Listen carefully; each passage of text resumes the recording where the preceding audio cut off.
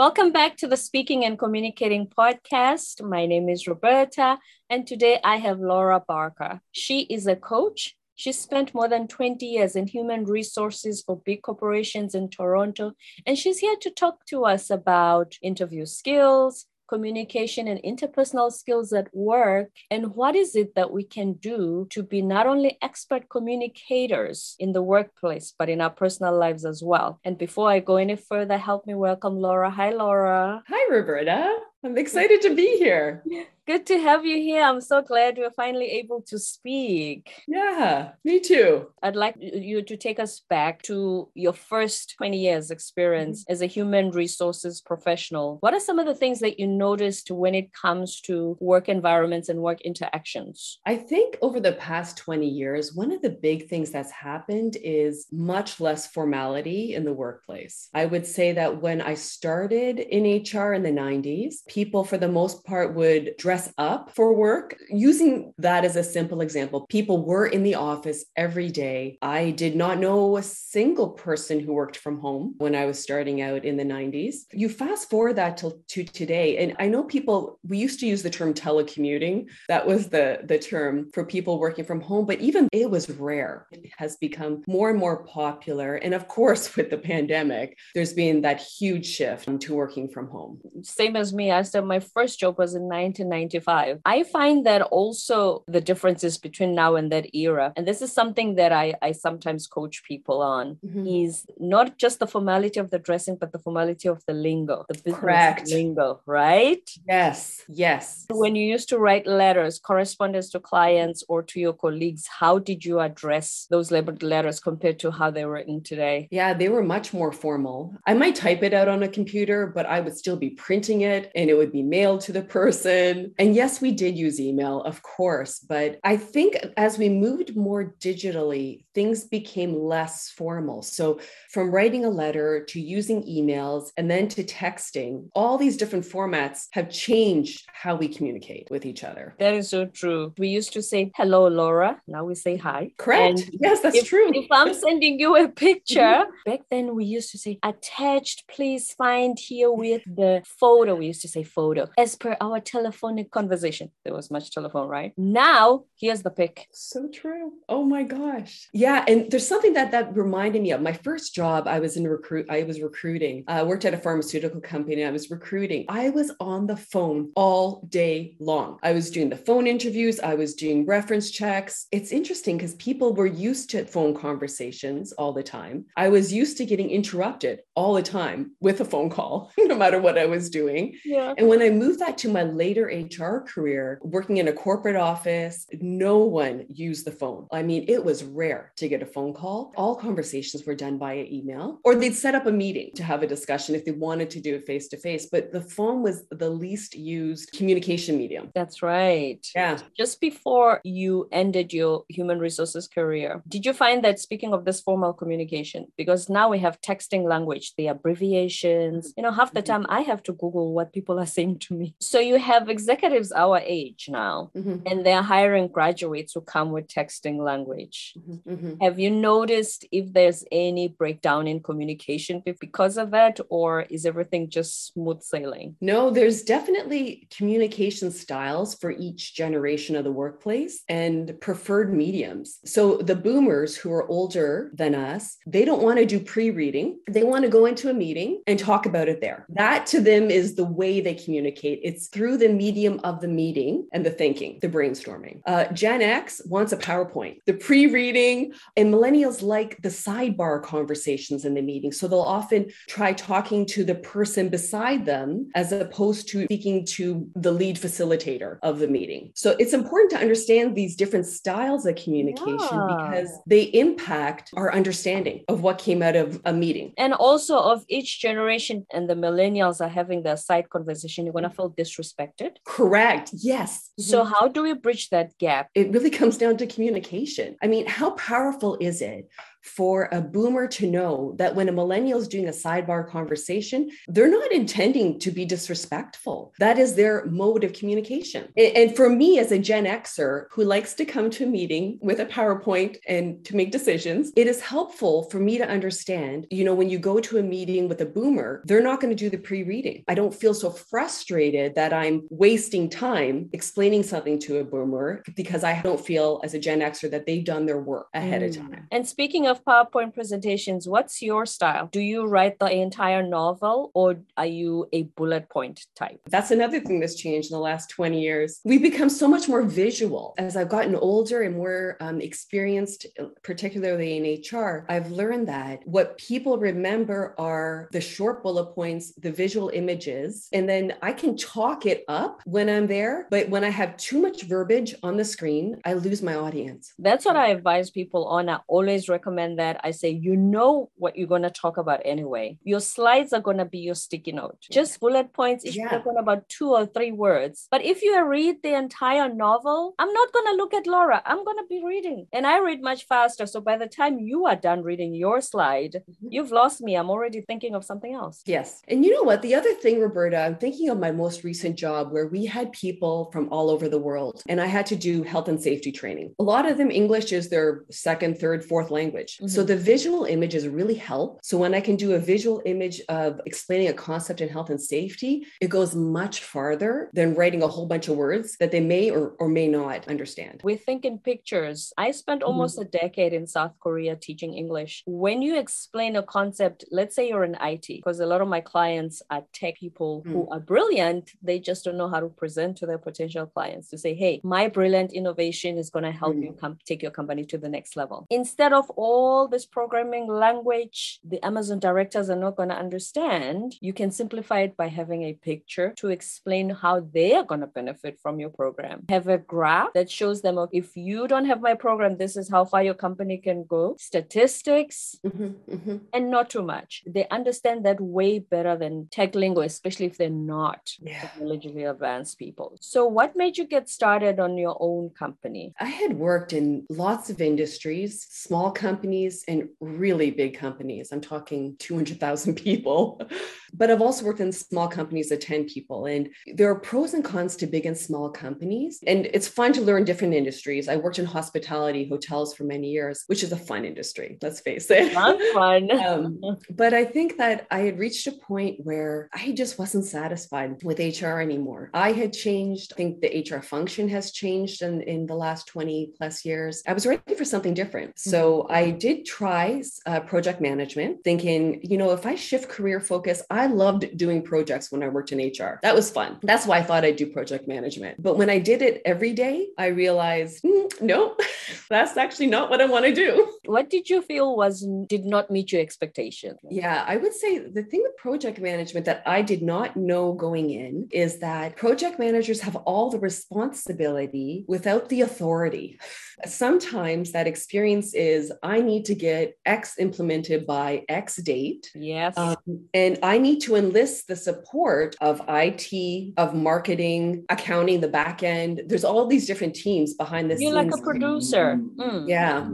And you have to coordinate all that. Like a conductor, you're coordinating all that. And sometimes it is time bound. That's the nature of project management. I can't move ahead with X until that's done. So then it's chasing people. A lot of this is people stuff, right? Some of it is just pure administration. Correct. So I think I didn't know that going in. I think I just knew it intellectually. But when I did it day in and day out, it was a different experience.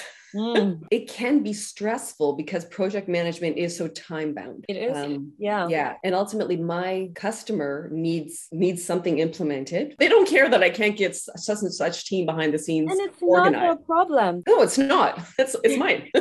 And so when you left human resources and you started your coaching business, what have you realized are some common patterns when it comes to careers? What I realized is what I was drawn to is people, but I love people. I love understanding how they tick. I love understanding what motivates them. And really ultimately what I found and what I want everyone to find is to feel that their life has purpose. And in this day and age, what's happened is we are so identified satisfied by what we do, that understanding what our career is, it's not just a nice thing to do. It's integral to feeling aligned with who we are. For me, I've decided to focus on career coaching with my background in HR. And because of what I just described to you, the people that I'm seeing in general, the themes that are coming out are around the Great Resignation, that the pandemic has forced a reckoning, trying to figure out who they are and what they want. Which they probably never thought of until they were forced to work from home. For me, it's like a ball of yarn, like this whole work, family, and home life, it's all tangled up. I think there's been a lot of frustration because people have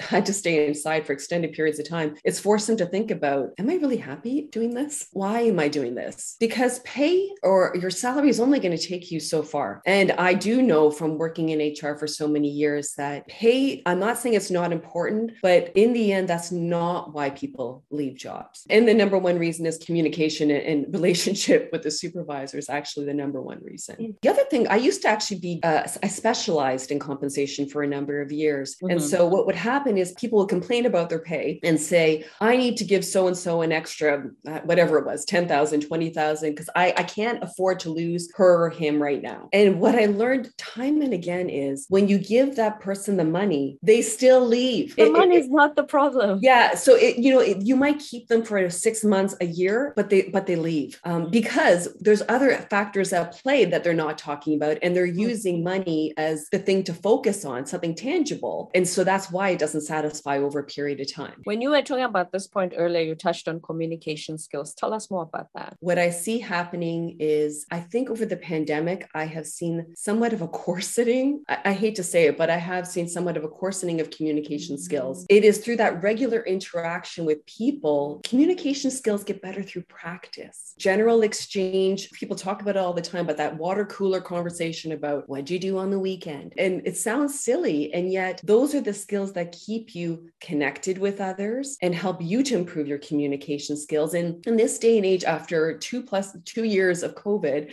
Zoom meetings for all of us coming out our ears, we don't have at the beginning of meetings that same kind of water cooler talk, because with Zoom, if I'm talking, you can't. The one-on-one conversations have changed and the group conversations have changed. And I also know from HR that hiring people during the pandemic, it was harder to get them integrated into the organization. In my last HR job, we would have, because as I mentioned to you, we had people from around the world. So we would do monthly lunches. People would host and the company would pay for food from their home country. So either they would make their own food or they would bring food in. They'd order it from, a Turkish restaurant, bring the food in. We all got a chance to try these different foods from around the world. Like it's simple, but it was fun and a great way to communicate, to learn about language and culture through an easy way, because food is something we can all relate to. That is amazing. I don't know if you're in new experience, you realize how important it is, because you're going to work with people who have different skill sets that all need to come to this project. You need to be able to work with different personalities in order to bring this together. So if you lack on communication skills, what's the likelihood you're going to have a managerial or directorial position if you don't know how to work with people? Oh, huge. Because bottom line is, for a project to succeed, you need everyone on side with you. So how do you do that? You can't just have one communication style. You have to meet people where they're at. Exactly. And,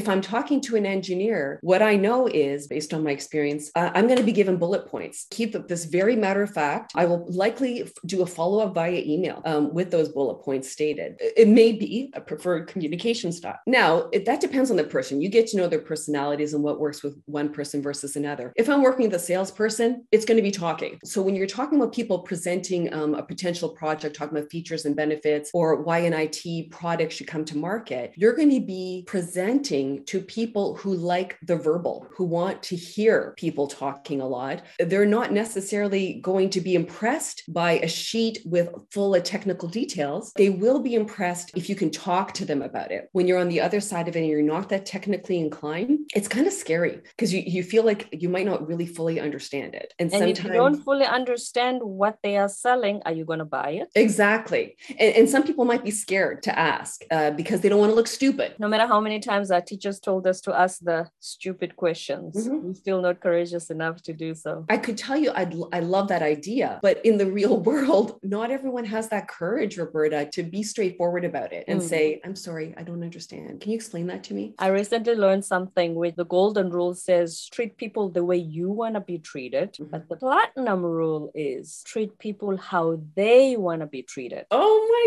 gosh. And the same applies to communication, just like you said. Communicate to people the way they want to communicate it to in their communication style. Yeah. And that varies by the role of the person. It could also be age and stage of life. Sometimes with an older person in the workforce, a phone call might be preferred. You know, if I'm dealing with someone really young in the workplace, Gen Z employee, I will just do a text message. That's going to be the preferred. Because that's what they prefer. Yeah. You've worked in both big companies and small companies. What was one or two differences that you noticed? I think that in big companies, that's where I did the compensation job, for example. Such a big company that I could do a dedicated role within the HR function, dive really deep and really understand compensation, benefits. Nowadays, they call it total rewards. You could get really deep into that subject matter. When I've worked at small companies as the HR director, I'm wearing every hat. Right. So I'm doing compensation, benefits, performance management, recruitment, terminations, the whole shebang. In the end, I loved being there from the beginning to the end, the whole employee life cycle. For me, I like having my finger in many pies. And that's my own style. So, you know, when I'm mentoring people who are coming into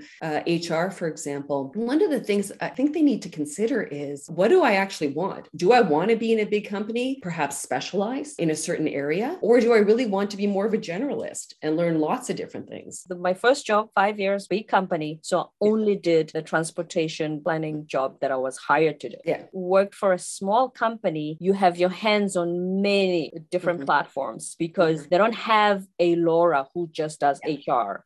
What do you think of people who would say, oh, I went to Harvard, I don't do photocopies? It makes me sad because that's how you learn. We can all choose our attitudes. You know, for that Harvard person who doesn't want to do the fax machine or some sort of menial job that they feel is beneath them, we can choose how we want to respond to that. And in the end, that's how you learn. When you're doing that photocopying, read what that's about. Ask questions about it, because that's the kind of stuff that you're never going to learn in school. No. And you may not even hear about in office conversations. When you read that stuff and you could ask so-and-so about it, that's how you learn to move to the next level. It's actually really advantageous to do so. It is. Have you realized having your own company, it's like a whole production, all the behind the scenes stuff. If you didn't have the best of attitudes when you were working in corporate and said, oh, I only do my job description, is the stuff that you weren't assigned to do. When you start having your own company, those are the things that you do. Yes. In terms of moving up the ladder, ultimately, your skills are only going to take you so far. I can say this with honesty after 20 plus years of HR, that you'll get to a certain level with skills, technical skills, but really what moves you ahead, it is those soft skills. It is knowing how to communicate. It is understanding how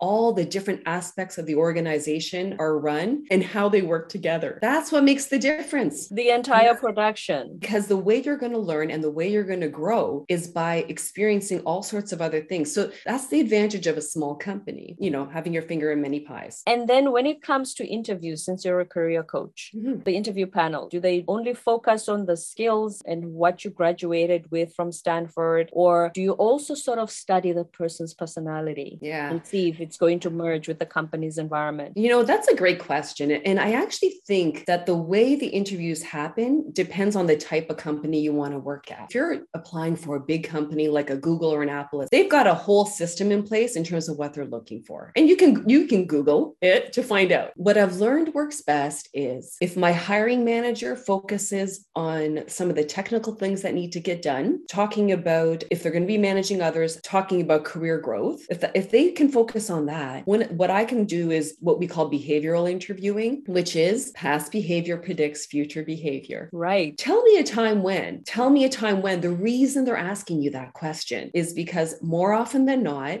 we work on autopilot and we tend to do the same behaviors again and again. If I'm seeing some red flags, I will make a note of that with the hiring manager. But if I'm not, I'm thrilled. I'm thrilled. Yes.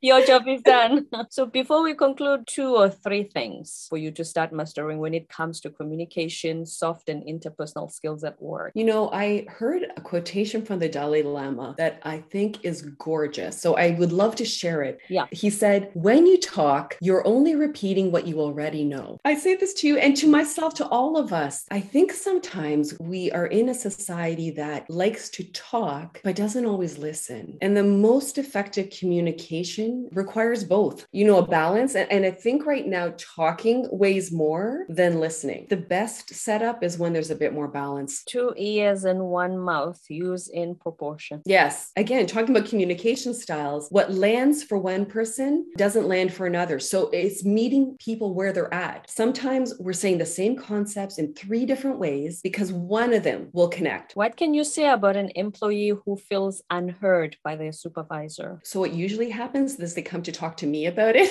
because they're not happy that their supervisor's not listening. So what I will do is I will listen to them to find out what's going on and ask them, what is the outcome that you're looking for? Because more often than not, they just don't feel heard. It's not even that they need that answer right away, but by helping them see that they've been listened to, I can help facilitate that conversation then with the supervisor. I would sit down with the supervisor. I'd be the facilitator. This is what Jane is saying. Jane, is there anything you want to add that I haven't explained here? I will have also talked to the supervisor separately and explained, supervisor, Jane, this is what the supervisor is telling me. Do you understand what's going on? Do you have any questions about it? And then usually there's some defensiveness on one or both parts. What helps, I find, is to focus on the outcome. So then it becomes less about blame. That's how the conversation can move forward. Focus on the goal. Mm-hmm. Laura, this has been wonderful. And before we go, please tell us where anyone can get more of your career coaching. So thank you, Roberta. I have a website, www.laurabarkercoaching.com. I've created a YouTube channel, also Laura Barker Coaching. I do a weekly blog. You can sign up by going to my website. But what I also do is video versions of the blog. I have learned that some people are visual learners. Everybody's different and it's okay. Yeah. Just because I have a certain learning style, it doesn't mean everyone else does. Laura Barker, thank you so much for being here today. You've shared some real nuggets, and especially with those who are still looking for guidance in their careers, this has been invaluable. Appreciate you being here. Thanks, Roberta. I appreciate it.